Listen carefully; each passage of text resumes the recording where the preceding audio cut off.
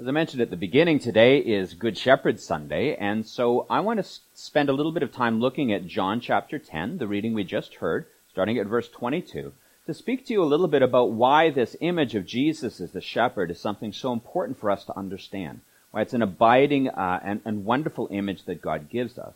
But I want to do that by giving sort of three focuses, or foci. First is to ask, how is it that we know that Jesus is the Good Shepherd? Somebody who's trustworthy that we can call Lord. Secondly, the comfort that comes with being one of Jesus' sheep. And then thirdly, the challenge of being a member of Jesus' flock. So first of all, what do I mean by saying, how do we know that Jesus is the Good Shepherd? How do we know he's the Messiah and the Lord? Honestly, that's a really good question. And it's a question that our passage starts off by asking, because Jesus is walking around the temple in Jerusalem, and we find that as he's going through the Feast of Dedication, which, by the way, most of us know that as Hanukkah. So it's during the winter season, so it's a celebration of how God rescues and restores the temple after it had been defiled. Jesus is walking around, and while he's there, he's accosted by religious leaders, by Pharisees who gather around Jesus and demand an answer from Jesus, because Jesus has been making great claims about himself. He says, for example, at the end of this passage, I and the Father are one, and right afterwards they grab up stones because they want to throw them at him and stone him and kill him. They're asking Jesus, well, how do we know you're the Messiah? Why don't you just tell us plainly, straight, and make it clear to us? It's a question we need to ask ourselves. How do we know Jesus is the Messiah? How do we know he's the Good Shepherd? How do we know that he's somebody that's worth trusting? But this is what Jesus says, and this is what I want to focus on as my first point. He says this. He says, Jesus answered, I have told you, and you do not believe, verse 25. The works that I do in my Father's name testify to me, but you do not believe because you do not belong to my sheep. My sheep hear my voice. I know them, and they follow me. Here's an interesting response that Jesus gives. He says, my works show who I am. That's all clear, but you don't believe because you're not one of my sheep. My sheep hear my voice and they follow me. Now that seems on the face of it, though, a little challenging. Jesus comes and the people say to him, why should we believe in you? Why should we believe in you? And Jesus says, you do not believe in me because you're not one of my believers. That sounds like a bit of a circular argument, isn't it? What are Jesus' sheep? They're people who believe in him. Do you remember in those great Winnie the Pooh stories that Tigger, when you first meet a Tigger is asked, like, what's a Tigger? And he says, you know the most wonderful thing about Tiggers is that Tiggers are wonderful things. Well, thanks. That doesn't illuminate very much. Well, what is it that Jesus is saying? You don't believe in me because you're not one of my sheep, one of my believing sheep? I think one of the most important things for us to do is that when Jesus speaks about something that has happened in the past, that we actually go back there and look, what is Jesus saying when he says, my works testify? He doesn't just say, I'm saying I'm the Messiah and gives them an argument. Instead, he points, he says, the works that I do, or in other words, the actions that I do, in my Father's name testify to me. What's he talking about? You know, one of the things that's important to know when you're reading the Bible is to remember that the chapter headings we have and the verse numbers, those all come in the Middle Ages. They weren't there originally when the Bible authors wrote it. And so sometimes we think, well, chapter 9 ends and now there's some new theme. In fact, between chapter 9 and chapter 10, there's an ongoing story. Because in chapter 9, Jesus does certain things, some incredible things. He heals a man who is blind. And then chapter 10 is when Jesus is speaking with the Pharisees who criticized Jesus for his act of healing on the Sabbath. To understand what Jesus is saying, it's important to go back one chapter and look at what Jesus is talking about when he says, my works testify. And that although my works testify, you don't believe. Because what Jesus, I think, is saying is to say, it's not enough. You don't come to trust in me because you see things or because you believe intellectually that something has happened. You come to trust in me and believe in me as the Good Shepherd and the Messiah once you listen to my voice and you follow me. You get an understanding of who I am that you can get in no other way. Let's look back at chapter 9 and what it is that Jesus is talking about. In chapter 9, we find that he's walking along, and then he sees a man who's blind. And he has a discussion with the disciples about why is this guy blind, and Jesus sort of ignores their questions. Instead, he heals him. Jesus takes a little bit of mud and places it on the man's eyes, and he says, go off and wash in the pool of Siloam. And he does. And when he washes his face, miraculously he can see for the first time in his life. Naturally enough, this man is pretty excited, right? He has to tell everybody. But the religious leaders, the Pharisees, hear about this, and they start questioning him and saying, come to the synagogue, we want to question you about what happened. And so they do. They question him and say, tell us what happened. Then he says it. And then they say, maybe you're faking it. And so they bring his parents in. And his parents are asked, is this your son? Yes. Was he born blind? Yes. As far as you know, he was blind until just yesterday. And here he is to see. We don't know what happened. We just know he once was blind and now he sees. This man sees. He testifies clearly. The Pharisees are given evidence. They see exactly what everybody around them sees. But the disciples see. But Jesus notes that instead of them coming to belief because they've seen a miraculous and wonderful thing God has done, they harden their hearts and refuse to trust in Jesus. In fact, instead of celebrating the great thing God has done in this man's life, they kick him out of the synagogue. They tell him he is born in his sin, and they refuse to have anything to do with the man. Jesus here is speaking to Pharisees who have rejected a man that God has done something great in. And they have seen the very same works that the disciples saw. And instead of being convinced, they continue to reject Jesus and want to stone him. What's the difference?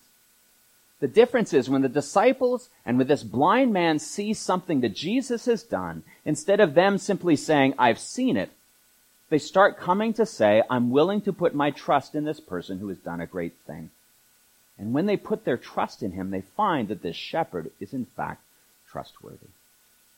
Now, that's a really difficult thing for us to get our minds around because as Christians, of course, there are many things we're called upon to believe. We say the Creed each Sunday. We believe in God, the Father Almighty. We believe in Jesus, His only Son, our Lord. We believe in God, the Holy Spirit. We believe these things.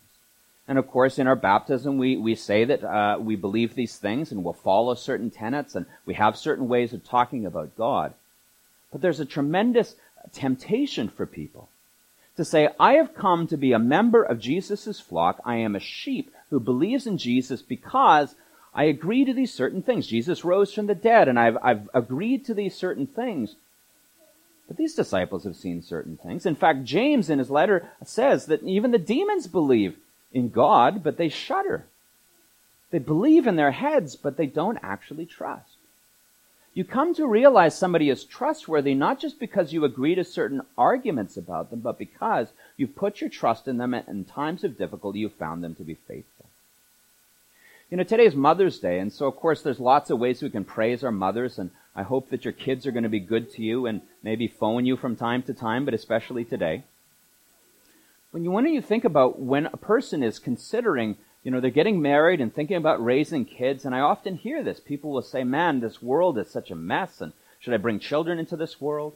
Or you hear about terrible stories of prodigal sons and daughters who break your heart. Or you hear about health problems and know that there are children there in Chio where parents are weeping by the bedside because this child they've just delivered is a child who has got serious challenges with their health.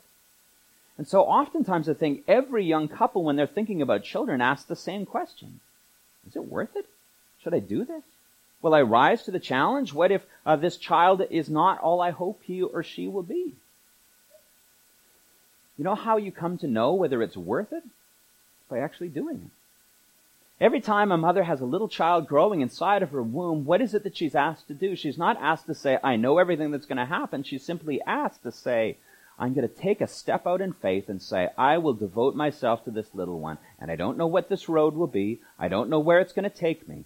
But I will come to understand the value of this way of life only by living it. And there's no other way of coming to trust that this way of life is a good one.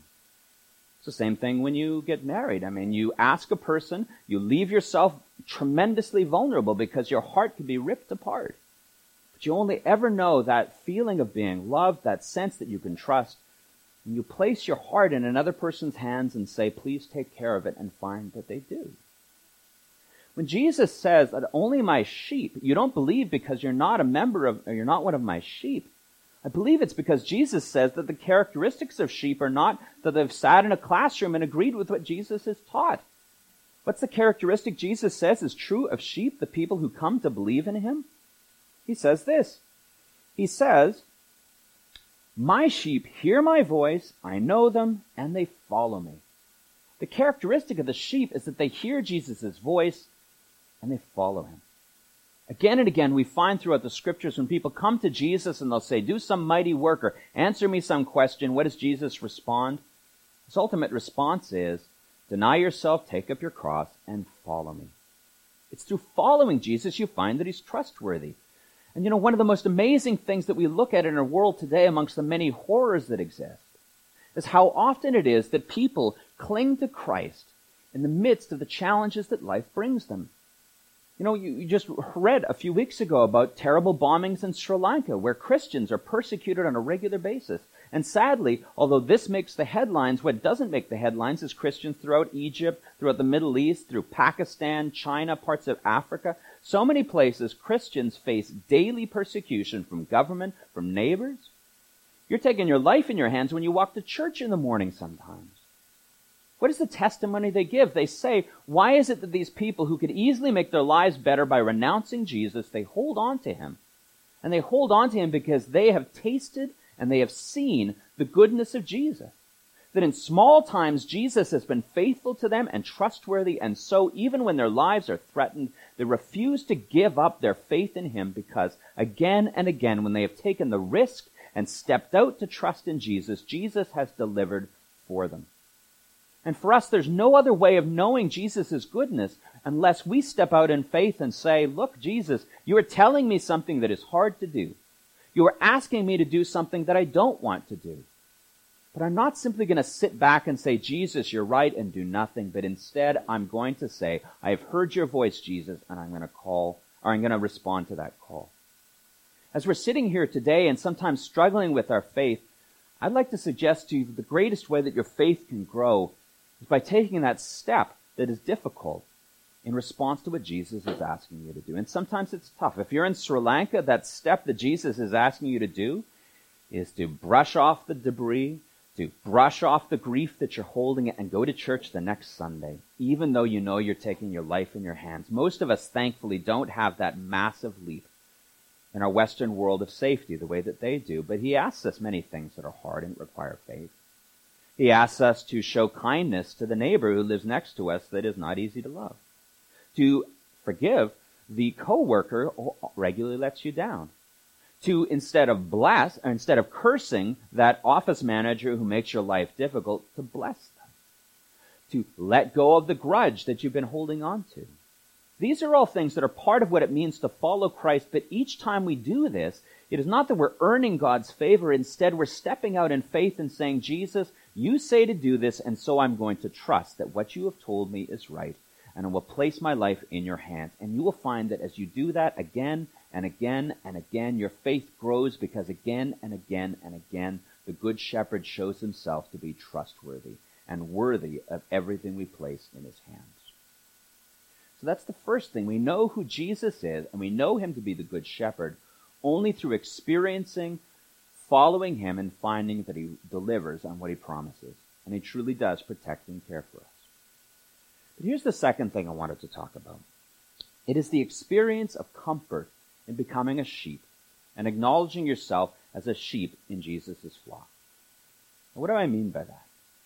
You know, I just talked a little bit in just a moment ago. I just finished talking about how Jesus calls us out of our comfort zone to do things that are difficult, says, "Come and trust me," and that's the only way I really come to a deep faith in you. What's incredibly encouraging, though, is that Jesus is not the drill sergeant who says, "These are the rules, follow them." I mean, one of the great challenges we have sometimes when we look at those great examples of faith of Christians in Sri Lanka, or Jean Vanier just passed away a few days ago, one of the great living saints who's now passed away, who decided, "I'm going to live with developmentally disabled people because they are made in God's image, and you as a world don't value them, but I will. And so I will not just put you in an institution, I will live with you, I will eat with you, I will pray with you, I will care for you." And you look at that and you think, well, that's the standard God gives, my goodness. How am I ever going to do this? The Good Shepherd says, "Follow me and be Jean Vanier, follow me and be the martyrs who die in Sri Lanka or Egypt."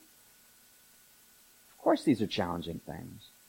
But you know what's most encouraging about this passage is that Jesus doesn't just say, "I'm the lawgiver, I'm the Good Shepherd who lays down the law." Instead, he says, I am the good shepherd, and I call my sheep. They hear my voice, and they follow me. Do you know what's true about a voice? A voice is a highly personal thing.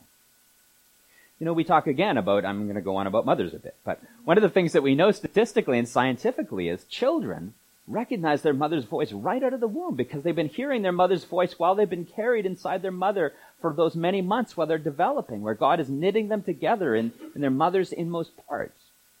They come out hearing their mother's voice, and that mother's voice is a soothing sound to a little baby, even though that baby knows almost nothing. A voice is a highly individual thing.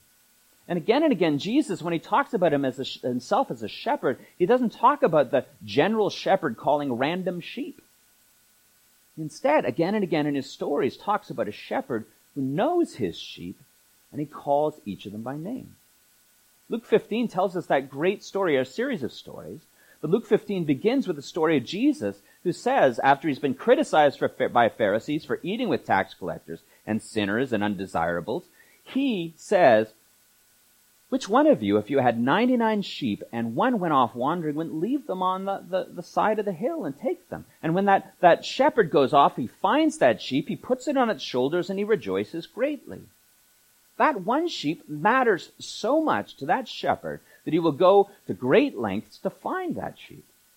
And not only that, he doesn't spank the sheep and say, naughty, naughty sheep. What does he do? He celebrates and rejoices. He follows up that story with the lost coin. A woman loses a coin, and she combs through her whole house until she finds it in that great story of the prodigal son. These are all connected. Jesus says, just like that son who wandered off and embarrassed his father and shamed the household in 1,000 ways, the father scans the horizon because that son matters so much to him. When God calls us, when Jesus calls us and says, come and be my sheep, he calls us by name, and he calls us in ways that he knows are right for us.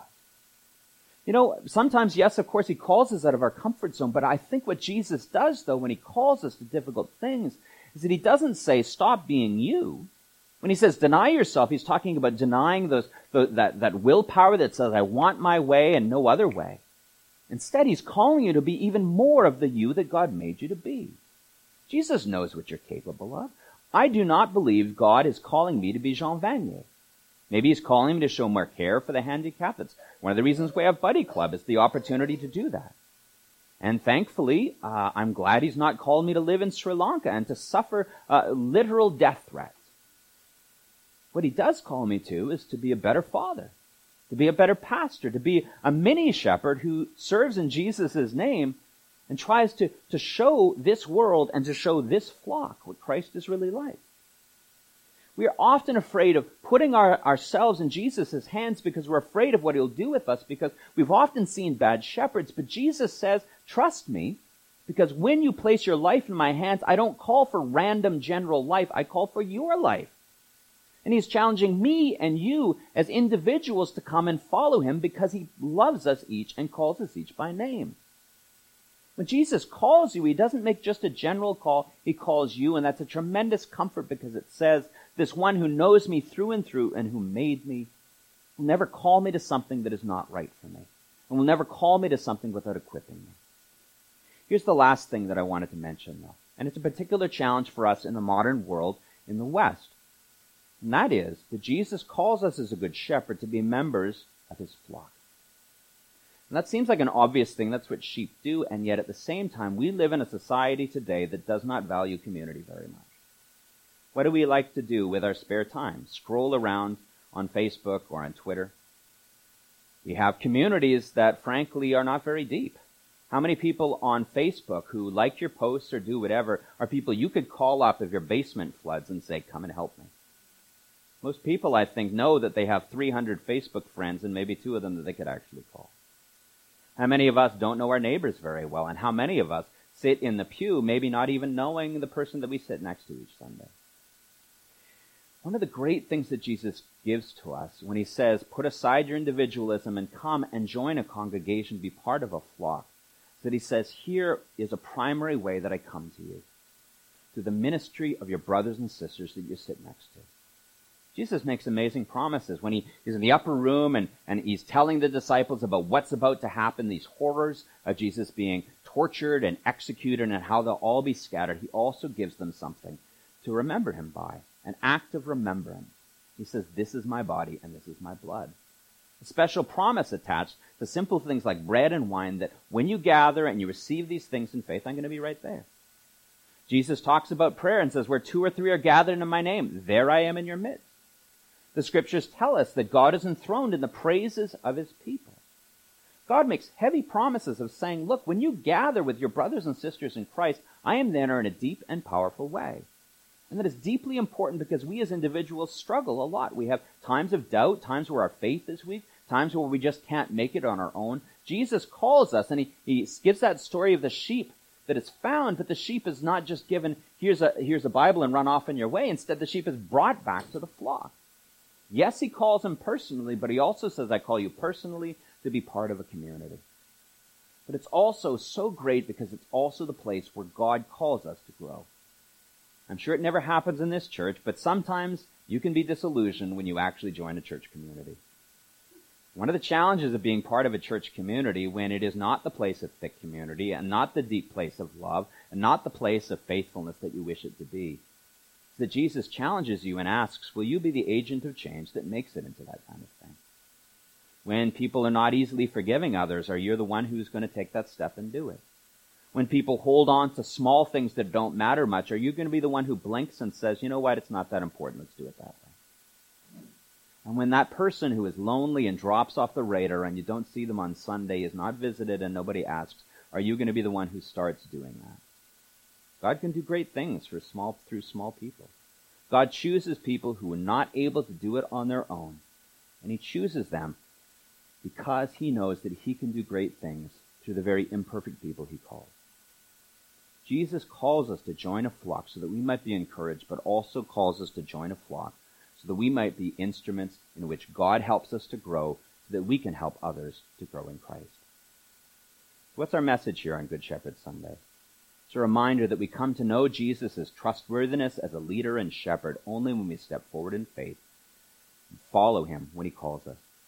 Secondly, we learn that he knows each of us by name. He never calls us to what we're incapable of, but instead calls us to the things that are right for us.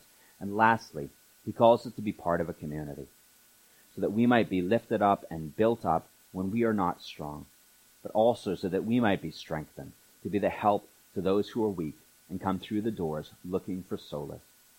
Christ can use imperfect people like you and me, and will use imperfect people like you and me. If we follow, listen to his voice, and do as he asks, to love the weak among us, and to transform our community by allowing his grace to flow through us.